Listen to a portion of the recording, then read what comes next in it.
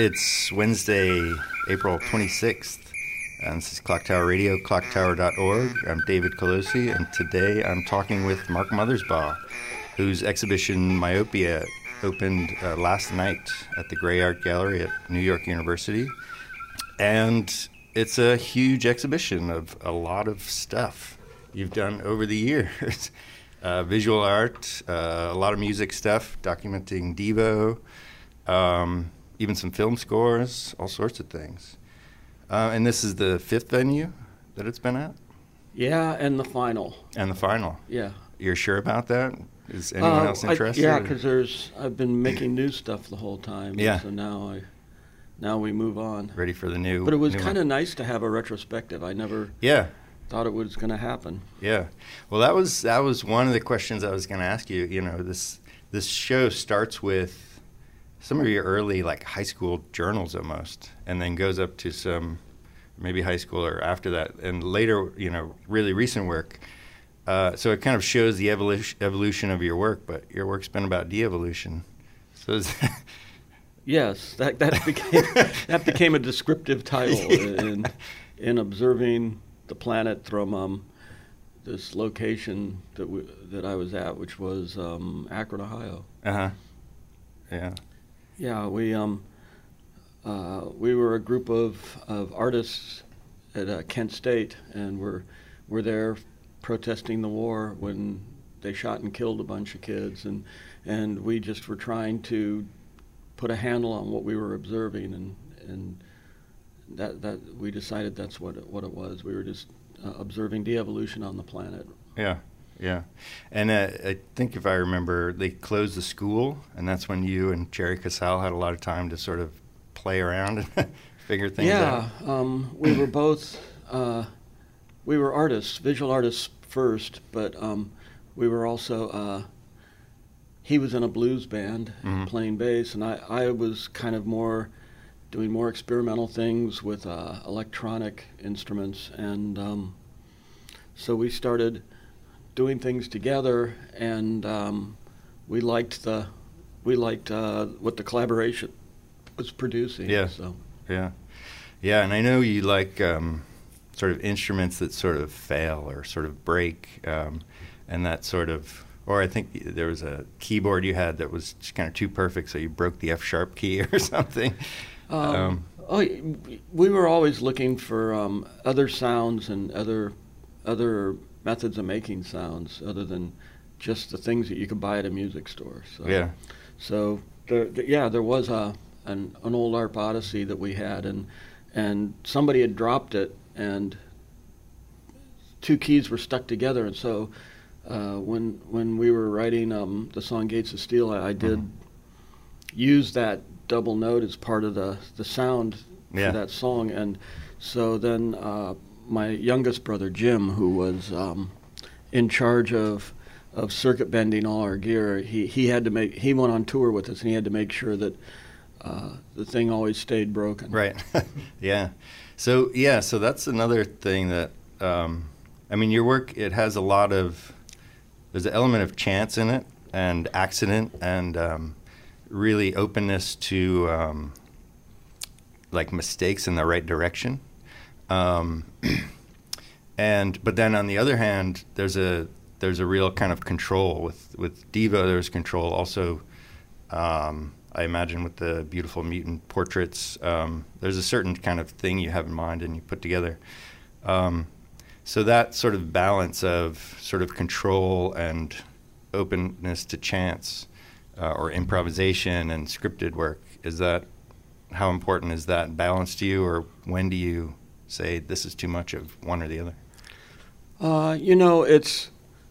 It's like, I think it's like, as an artist, you're always just looking at the world from different places, and what got me there. Well, I think if you're talking about maybe Devo more specifically, and I think that there were some of the guys in the band that was their responsibility, is to make sure that our songs sounded like a machine. Mm-hmm. But then I always was this other character who who was kind of the agent of chaos. Yeah. So it's like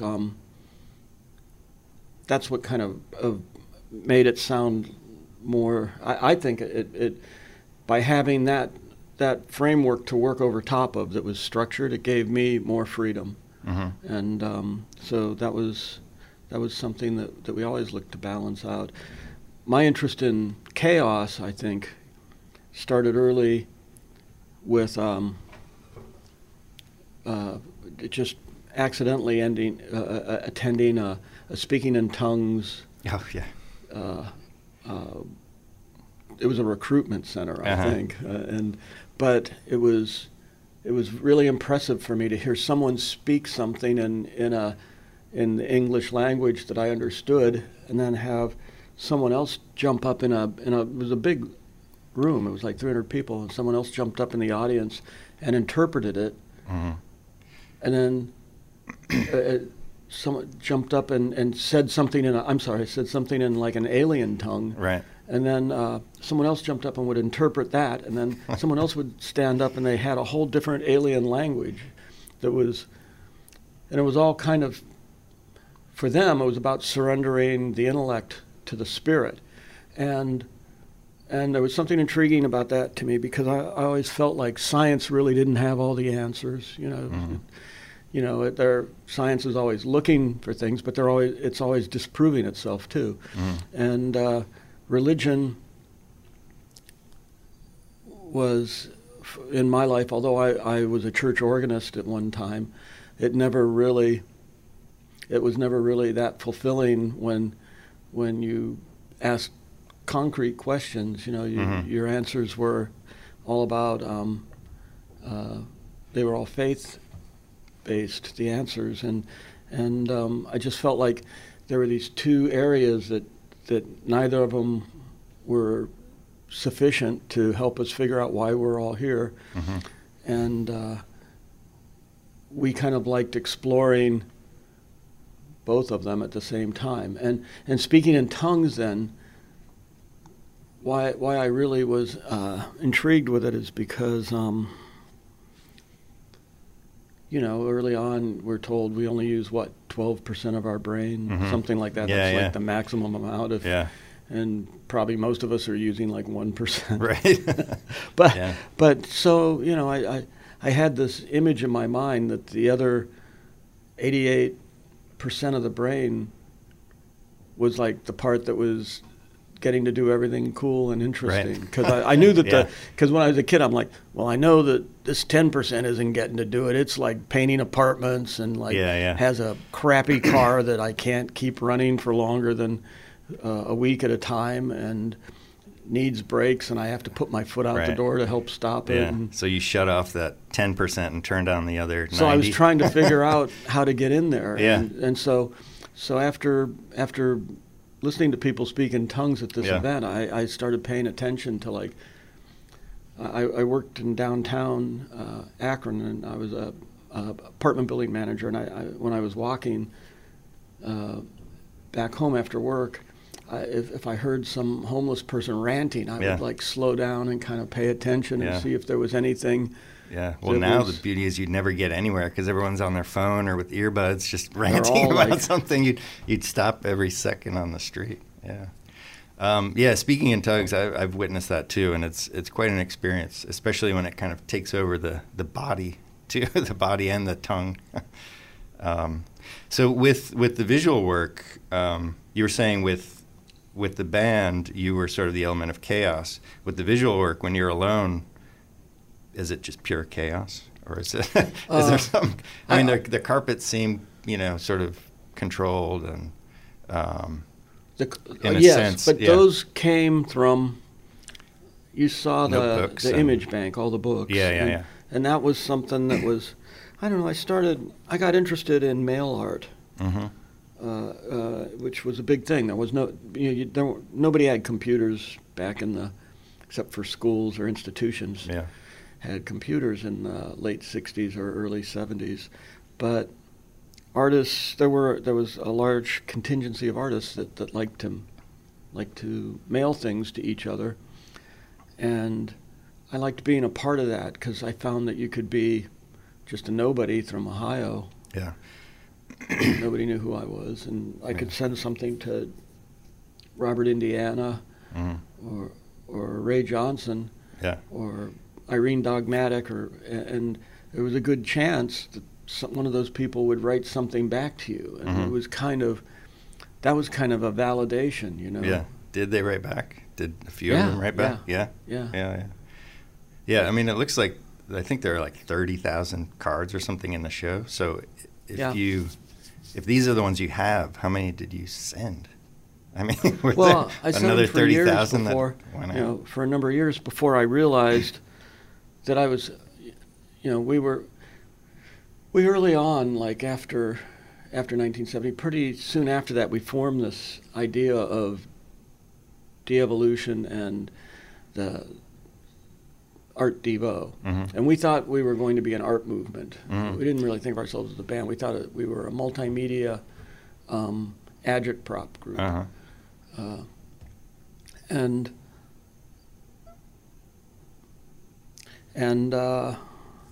So we were sending things out, and then I started realizing I was sending what could be lyrics for a song on a card, or artwork that maybe could be a poster for if Devo ever finally tricked some bar owner into letting us play in the Summit County area. Right. And so I stopped sending them out, and I had been a stamp collector when I was a kid, so I knew that you could go buy these red binders that were archival. Oh, right, yeah. And they were inexpensive. They were a couple bucks a piece, and they would hold 100 cards exactly. So I'd get a stack of them, on my dresser, and finally go, okay, I better file them away. So I did, and that organized them for me. So starting in about 1972, I started keeping that stuff. And now I'm like 400 and some books like that.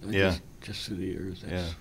Did you keep them in with the idea that maybe a show like this would come up? Was a show like this 5-city traveling tour, was it a surprise to you, or were you like, it's kind of what I've been working for all these years? This show, I didn't really expect it to happen in my lifetime, to be honest with you, and I didn't even think it would really happen. It was because I kind of, Devo was this art band, at the worst, that's what you could call us, an art band. And we were probably better than that. Because we were all great artists within our own rights, and kind of anticipated things like MTV. We were hoping it was going to be more interesting than it turned out to be, but we anticipated that kind of stuff. And when we signed a record deal, I met Richard Branson, and he had signed the Sex Pistols, who were my favorite band at the time, and he was we were all in our mid-20s, early 20s, and he seemed like a cool guy, and we hung out a little bit, and I stayed at his houseboat on the Thames when I was getting sued at one time by Warner Brothers because he had talked us into signing with his label for Europe. And why am I telling you that? Why not? And did he also try to make Johnny Rotten the lead singer or something? Or that's that would have been story. A tangent. but it's like in the process of meeting these people from Warner Brothers and from Virgin Records, I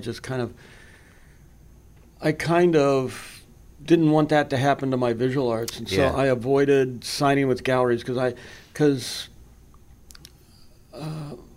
I knew people that were that owned galleries in Los Angeles, and I knew people who were signed to him and said, "Yeah, he stole all the money from the show." And I just thought, I don't want to be in that. I'm in that world already. Yeah, that's I'm what not the going to music industry did. So I did. My art was, for me, it was private, and these red books I was starting to accumulate. By then, I had 25 or 30 or 5 or something. And they were like a source for images and for lyrics. things like, design artwork for freedom of choice and the art, Q Are We Not Men, things like that. They all came from these image collections. Yeah. And so the carpets came from that too.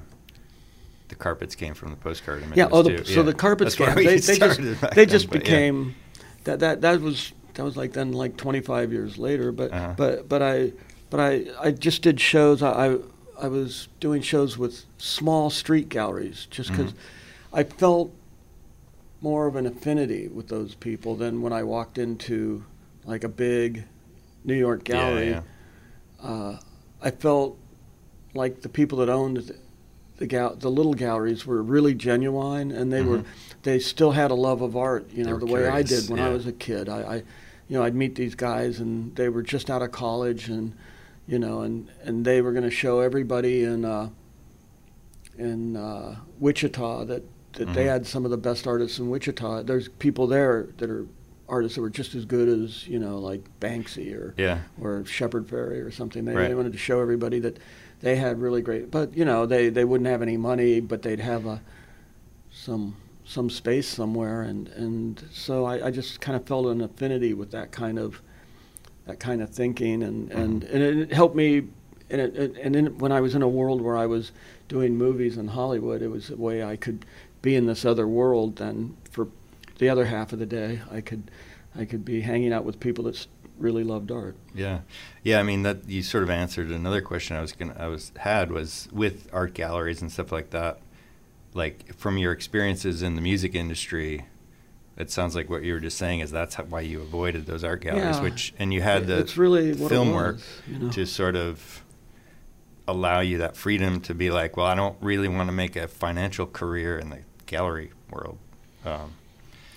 It kept me from having to make those decisions of should I, because the other thing I didn't like about galleries is, like, friends of mine would get a show, and if they sold something, then they had to keep making that kind of art again over and over again. Make 20 more, and 50 more. I didn't want to have any of that kind of pressure on me. I wanted to do what. Yeah.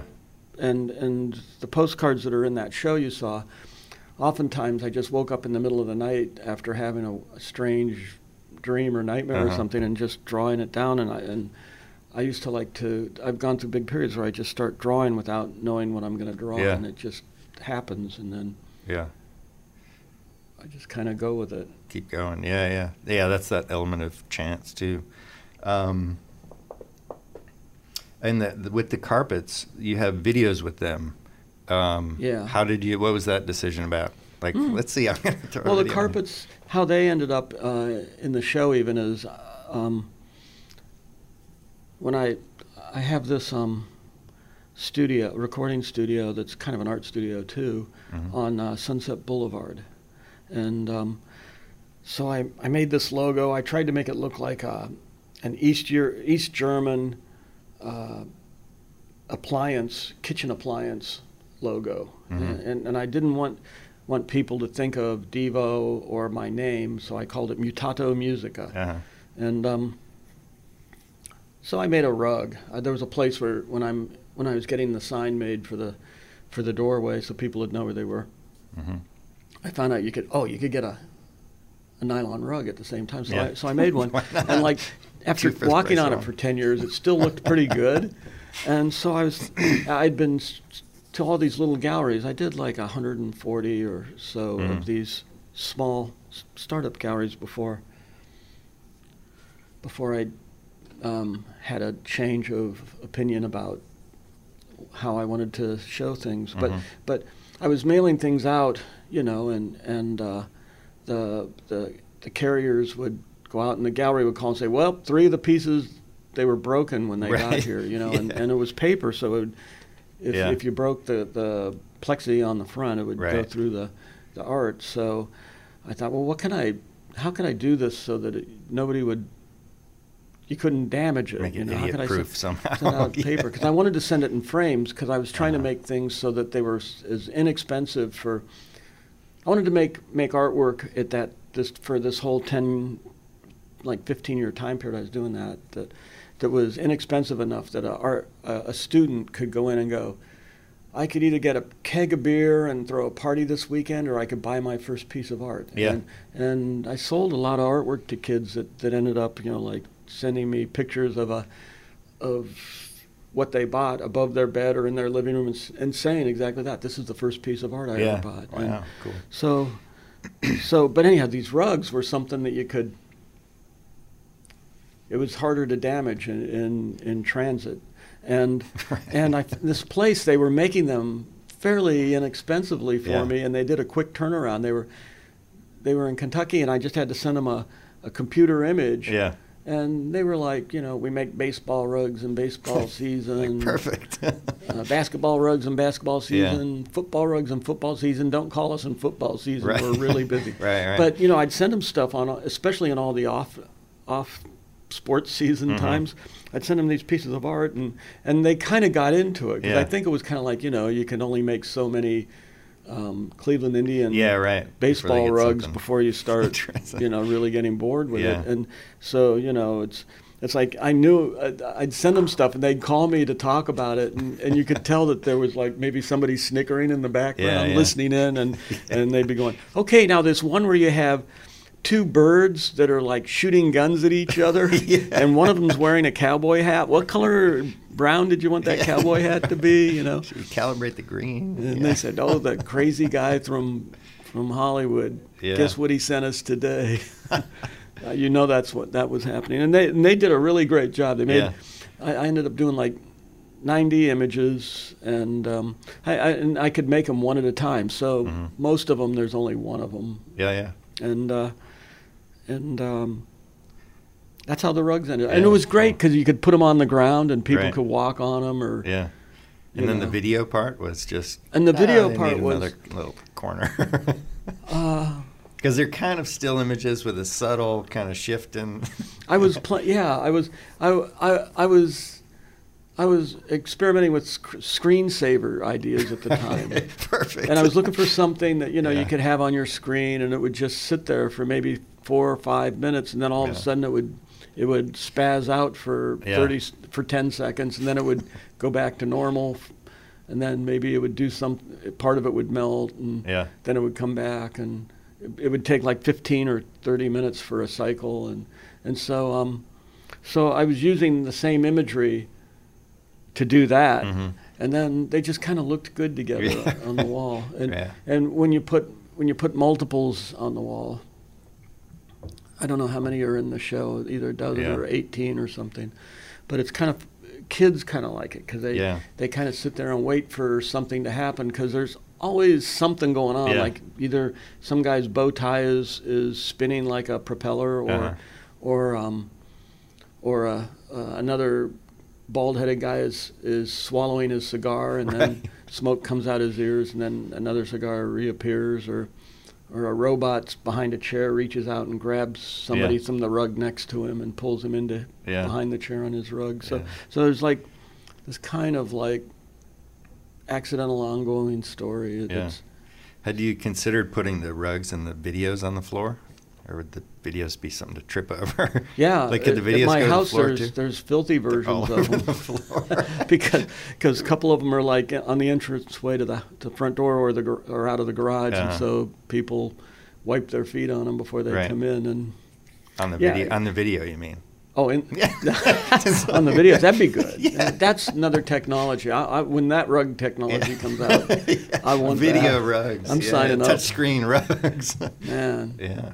And the orchestrions are very cool with the bird calls and various things. And last night you sang a song that comes at the end of Human Highway, which in there Devo has a few songs in there, Worried Man and Hey Hey My, which was you guys did it. I mean, Neil Young wrote it, but you guys did it first, I think we might have performed it before he ever performed it. Yeah. But we'd have to call him up right now and find and ask him for that. But I think that's true. Yeah. I think that's what he kind of mumbled when when he gave us the song to listen to, when he started showing us the chords and stuff. Yeah. And there's a lot of connections with Neil Young with Rust Never Sleeps. That was like written on your diapers or boogie boys. Yeah, you know? To pay for the first. Right. Yeah, well, we're talking a lot. Yeah. To pay for the first Devo film, Uh-huh. Jerry and I started a graphic design shop in downtown Akron, and we called Unit Services, and we kept it going just long enough to have $3,000 profit, which is what we needed to buy film stock and rent cameras for to shoot the first film. So we closed down the company after we made. But one of the jobs we had was for a rust-proofing company, and we came up with this slogan, "Rust never sleeps" for them, and made it in rusty letters. And I was screening T-shirts for them. I talked to them, and so I was doing that in the basement of this house I lived on, and I'd bought just enough shirts for the amount they had ordered, and I didn't have any extra, so I had to screen on a couple of my shirts, you know, to try out the screen, you know, to make sure. And so when I ran out of things to screen, I screened it on the back of a pair of underpants I had. And so when we performed Hey Hey My My for Human Highway, that's the underwear I just happened to be. Boogie Boy was sitting in a playpen with just a diaper and keyboard. I don't know if I had a shirt on or not. I think you have a shirt that says Devo on. Oh, okay, you're right. And the other guys all had Sex Pistols shirts because they had just we had just met the Sex Pistols like a week or so before that. They had just broken up, and they came over and hung out with us the last night that they were still the Sex Pistols. Yeah. And they had some shirts they gave us. Yeah. So Neil was really fascinated with them too. So he took my Never Mind the Bollocks shirt. I was like, you can have it. He's like, I need that. And I wore a Devo shirt. But I was wearing those underpants to make a short story long. And, and he called up a couple weeks later and said, can I use that for the title of a film? And we just started laughing. He said, of course. Wow. Did you ever use Sleep Never Rests? Sleep Never Rests. That's a good, that's a whole nother thought. I like that idea. Yeah. So with the orchestrions, there are 3 up there. Are there many more? Like I'm in different stages on about 10 other ones I'm working on. I just, it's like I've written, music for like maybe 180 films and TV shows and video games and maybe 600 or 700 TV commercials, which I actually enjoyed at one time. At one time? Because I found out with TV commercials, which I wasn't sure if I was going to like it or not. I found out you could put subliminal messages in them, and it was to me that was like. I felt like I was playing this really great prank on people then. It's like people like Malcolm McLaren were my friends back then, so I enjoyed. I was kind of into the whole prank thing. Yeah. I saw a clip of the We Smell Sausage, which was a good one. Are there other ones with where you reverse? It was either backward masking. There's a lot of stuff. It's like you just have to be diligent, play the records and backwards, collect it, and just try things. And it's like it's really hard to guess. You start figuring out what words turn into when they're backwards. But I think very few people, if you gave them a choice of things that Jesus Loves You in reverse would be, We Smell Sausage, probably they probably wouldn't pick that hardly ever. They would always pick something else. And it's a certain inflection, right? We smell sausage. For all of you some people have apps where they can flip reverse things that are sampled backwards on their phone. Try it out, kids. And some new stuff. You have a new box set, the Mutant Flora set. Yes. What was the seed for that, and what's the seed? That's the appropriate word for it. Or are there no seeds in mutant plants? Well, in what my life consists of is I get up at 5:30 and I have some kids that go to school really early, and then I go to my studio about 2 hours or 3 hours before everybody else shows up, and that's the time where I can do things for myself, and I do it on my own. And I've written oh God, I probably have like 50 box sets, but I write music for myself, and these were a collection of pieces of music that I named after artwork that I'd done, where I'd taken flowers and made them into beautiful mutants. And so this company, MVD, who had put out a Devo film called Hardcore Devo. It was our last tour we ever did, and we played songs in that tour that we'd only ever, some of them we'd only ever played in the basement in Akron, Ohio. Before that, we'd never even played them on stage anywhere.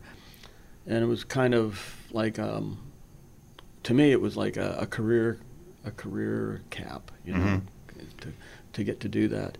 And they turned out to be really pleasant people to work with, and they called me up about doing a record store day release last year, not for and I had a song, and they let me etch on the vinyl on the flip side of it, artwork, and I said I don't want to do music on both sides. I just want to put a song on one side, and I just want to do artwork on the other side. And they said that's okay with us. Yeah.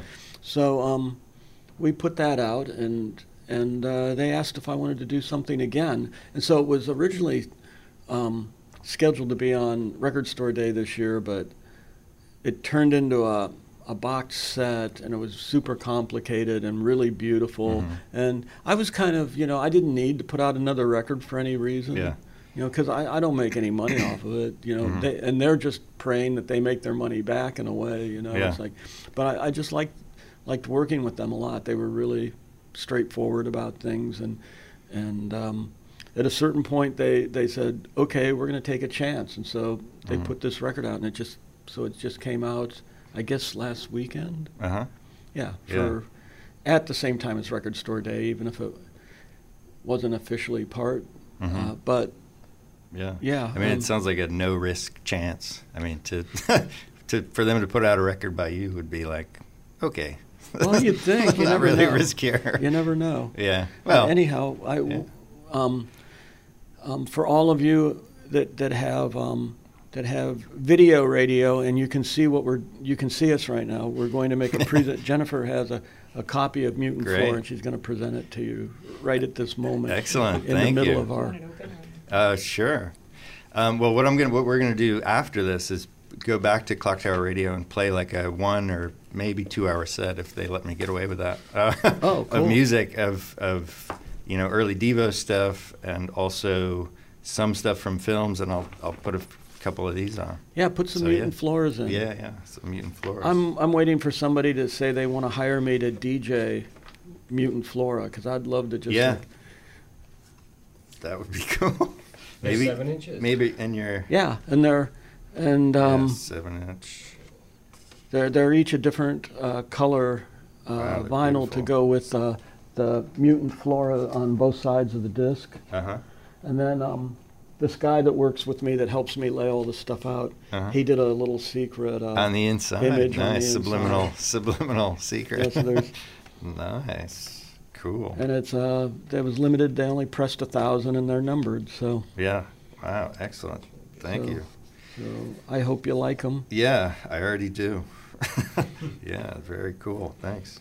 And you're doing a performance of the 6-sided organ or something? Or you have a 6-sided organ? I have a 6-sided keyboard. Keyboard, yeah. Yeah. And when I first saw the video, I was thinking the 5,000 Fingers of Dr. Terwilliger. Yeah.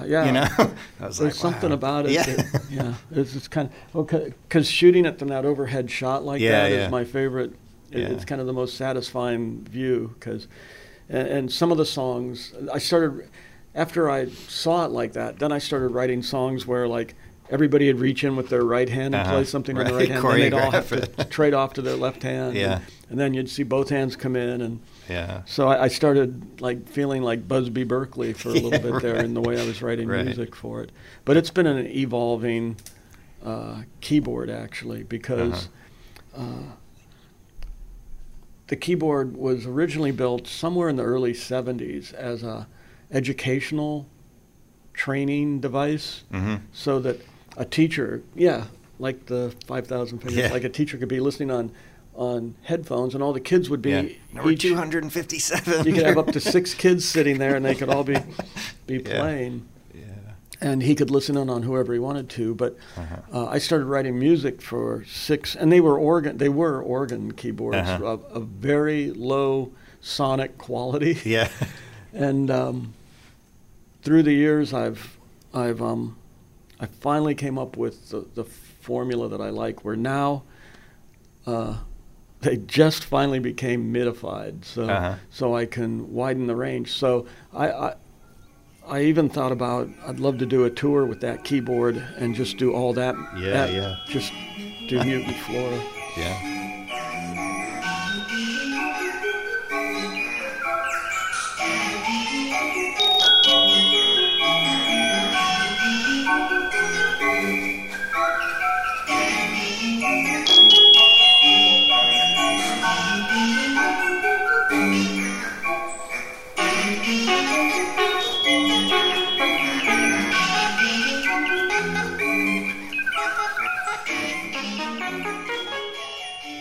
This is David Colosi on Clock Tower Radio, clocktower.org, and we're in the middle of a conversation with Mark Mothersbaugh, and we were just listening to the sounds from his orchestrions. Along with this conversation, we're also doing a companion piece that I'm calling Devo Plus, that'll include a lot of Devo songs, but then some of Mark's music for films and some other recordings from his new box set, which should be very exciting, that are included in Myopia, his museum exhibition. So let's go back to the conversation. So with the films, with, say, Dr. Seuss and the 5,000 Fingers of Dr. Terwilliger and Pee-wee's Playhouse and the Rugrats and Yo Gabba Gabba, you never sort of resisted this idea that, this kids would love this. It was sort of something you really embraced, where other artists are sometimes very serious. No, this is too serious for kids.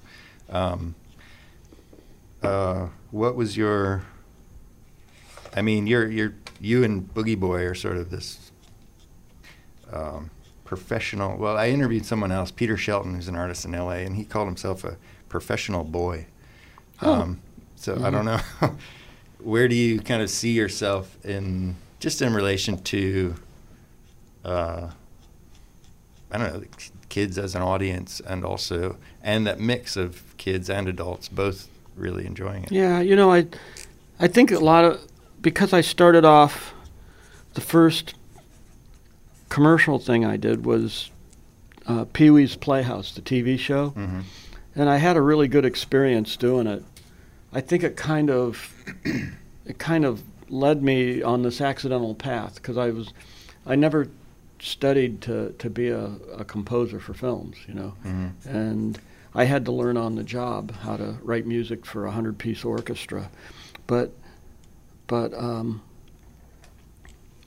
I think the kid thing was always kind of there, and Boogie Boy, I liked Boogie Boy because he was the element in Devo that you didn't know exactly what was going to happen on stage that night. Boogie Boy would speak in tongues in the middle of whatever our finale was every night. And he was also very inspirational. Things he would say were like really inspirational somehow. I mean, in a sincere way or something. Yeah, I don't know. He was a good guy. He was really nice. He was a good kid. Yeah, and it was just kind of nice to go into that persona. It felt good. It felt like an escape from being overly serious about your art too. Yeah, it was, and so in doing Pee-wee's Playhouse,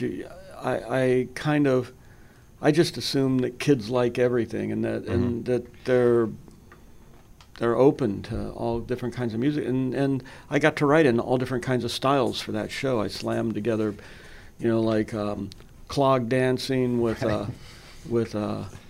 punk rock and polkas with Chinese music, Asian influenced music, and I just got to mix all these different things together, and kids were all they accept it all, you know. Yeah. They're like, oh, that's interesting. Yeah. You know, it's like when kids get older that you start shutting down, and that's when you see you know, people like only liking a certain kind of rock or only liking a certain kind of rap or something like that.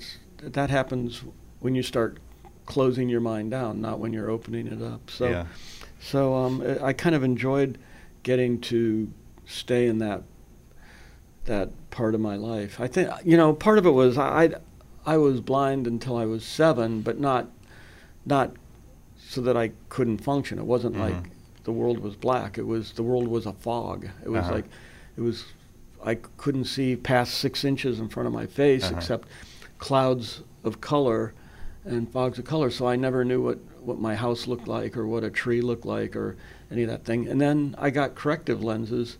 And this isn't some story that, oh, he's the only person ever. This is something that's happened to probably millions of people. And probably was more prevalent, you know, like 100 years ago than it would be now. And it's certainly more prevalent in a third world country than it is. But, you know, we had 5 kids in our family, and they were just trying to keep everybody in fresh diapers, I think. So they missed out, and they just thought I was kind of intense or crazy.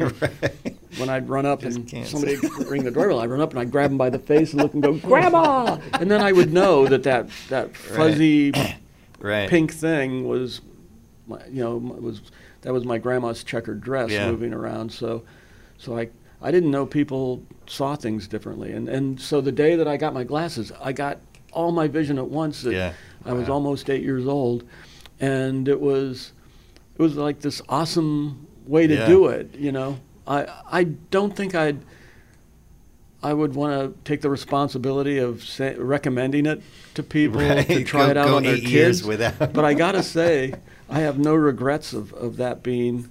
But I think that kind of made me always kind of identify with that early part of life where where you don't know what things are or why they are, but you just kind of accept it. Yeah, you're figuring out things when you bump into them. You're like, oh, that's what that is. Okay, I'll watch out for that. The corner is sharp. I know when I get close to that, and you were stabbed with a fork?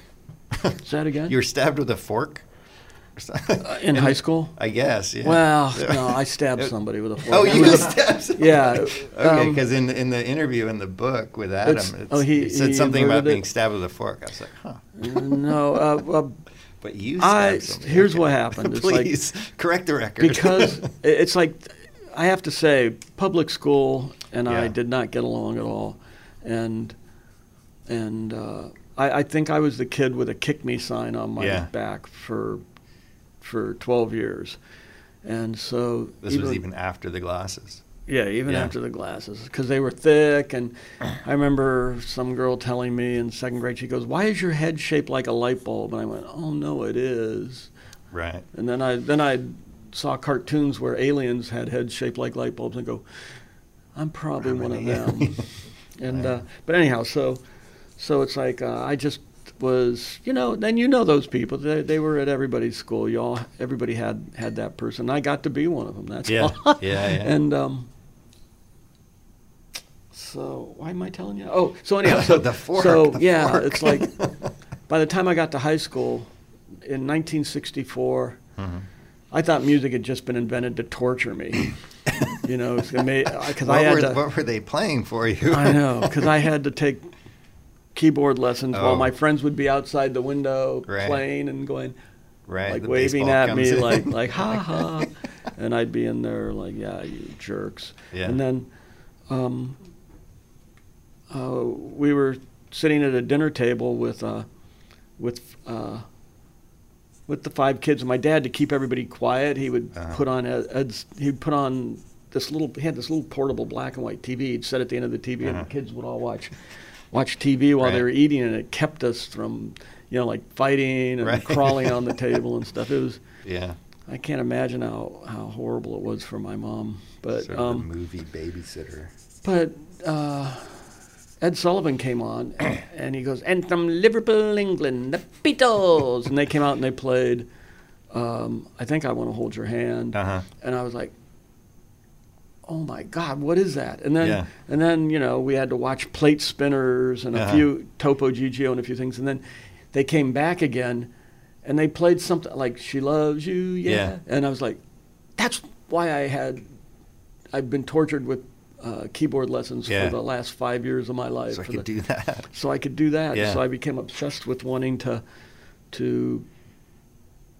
play music then for the first time. Yeah. And isn't in the beginning of Uncontrollable Urge, wasn't there a I Want to Hold Your Hand sort of chord structure or something? And we played John Lennon approached you or something. And the first time we I think it was the first time we played at Max's Kansas City in '77.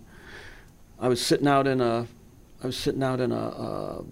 Econoline that we moved all our equipment, and we were waiting for everybody to leave the club, because you set your equipment up, I think upstairs in the very back, and you couldn't get it out of the club to empty it until everybody left. And I just remember John Lennon and Ian Hunter were totally drunk, and they're walking out. They're like some of the last people walking out. And John Lennon looks at me. I'm sitting in the passenger seat of this Econoline right in front, waiting to get my stuff, and I'm like, and he looks at me, and he comes over and he sticks his head like right in front of my face, so our noses are touching. He's going, yeah, and he's spitting on me his beer, and I'm like, okay, this is the best moment of my life. If I die tonight, cool. I don't care. This is great. But he knew it was the song. He saw all the things in the song that were him. It was like, you know, the opening is I Want to Hold Your Hand, and then the Yeah, Yeah, Yeahs were just a deconstructed She Loves You. But anyhow, so by being into the Beatles, I started combing my hair forward. And nobody else did at my school. They all combed their hair back. They were all like, greasers. I guess is what you would call it. They were like, you know, they had the rat tail comb and they put cleats on their pointy shoes and so you stabbed one of them with a fork. So I was like a target. Your hair sucks. And no, I got held down in my haircut at school. Like they would drag me into the restroom and cut my hair off. And there was 1 week where they said, we're getting you on Wednesday or something, Mothersbaugh. And it's like there was nowhere to go and nobody to talk to. And I didn't, you know, I didn't tell my parents about any of this because I was embarrassed, because my dad would say, well, stand up for yourself. And I'm like, I weigh 78 pounds and this kid's twice as big as me, and combs his hair back. And so I brought a fork with me into the bathroom, and it was a bad idea because this guy grabbed me and I went bam and stabbed him with the fork, and then he goes, that just gave him an excuse to really give him an excuse and a fork to use against you. Wow. So all right, well, I think we're out of time. So don't stab people at Woodridge High School with forks in 1967. That's if you have a chance to go back, just don't bring a fork. I don't know what you would bring. Comb your hair back and call in sick that day. I don't know. Just endure it with combing your hair back for a while, and then you can have a 5-city traveling exhibition. Right. About 3 years later, I went back to visit the school because my sister asked me to come over and pick her up or something, and the coach that had spanked me. You know, because corporal punishment was big in those days. The guy who had paddled me for combing my hair, and he would put his fingers on my forehead and between your eyebrow, and if the hair touched his finger, he was allowed to give me 10 whacks with a paddle. Wow. And so I remember going back, and he had his hair combed down like you're like, I'm going, you had small fingers though. I'm going, I don't believe it. He started laughing. He goes, well, things change. Things change. Yeah, they do. All right. Well, thank you for making the time to share these stories. And thank you for the postcard. I happen to really like this one. It's Newton Lang. You know him? I do not. I don't either. But in 1955, he wrote a letter to somebody. He got a letter from somebody named Bill Atkinson, and Newton was living in Moscow, Iowa, apparently. Yeah. And there's a long, super boring story. Yeah, the front of the card is good. But the polar bear side of it's really great. There's a really good story about a quick frozen Alaskan polar bear. Polar bear when it pees. Your exhibition's at the Gray Art Gallery until July 15th. Yeah. And it opened today. I'm pretty excited about it. I think we're all excited. The whole thing changed my life. I never thought it would happen. This curator from a museum, and it changed my whole opinion about museums to go out and see what it was like inside a museum. It's like museums are, you think of them as these multi-million-dollar venues with multi-million-dollar art collections, and they have, you imagine they have a room with cash falling out of it, and it's kind of like NPR or something. I haven't found that room yet. Really I'm like, looking. They're like these places where they're constantly trying to keep the lights on, and the director is really important to getting the community to help fund the museums. It's important, and they're always staffed with these people that are super amazing, that are really excited about art, and they're there to help set up your show. And it's just such I felt so honored that this got to happen to me. It totally changed this fear of thinking I was going to be in the world of record companies, and then I found out I was with some of my favorite people I've ever met. Yeah. So it's great when the work is so much fun and so great to see, and you're so sort of personable and super excited about doing it. So thanks for making the work. Thanks. Come on out and see it, everybody. Come out and see it. It's the last show ever of the retrospective. Yeah, and for more information, you can go to grayartgallery.nyu.edu. And this is David Colosi. I've been talking to Mark Mothersbaugh on Clock Tower Radio, clocktower.org.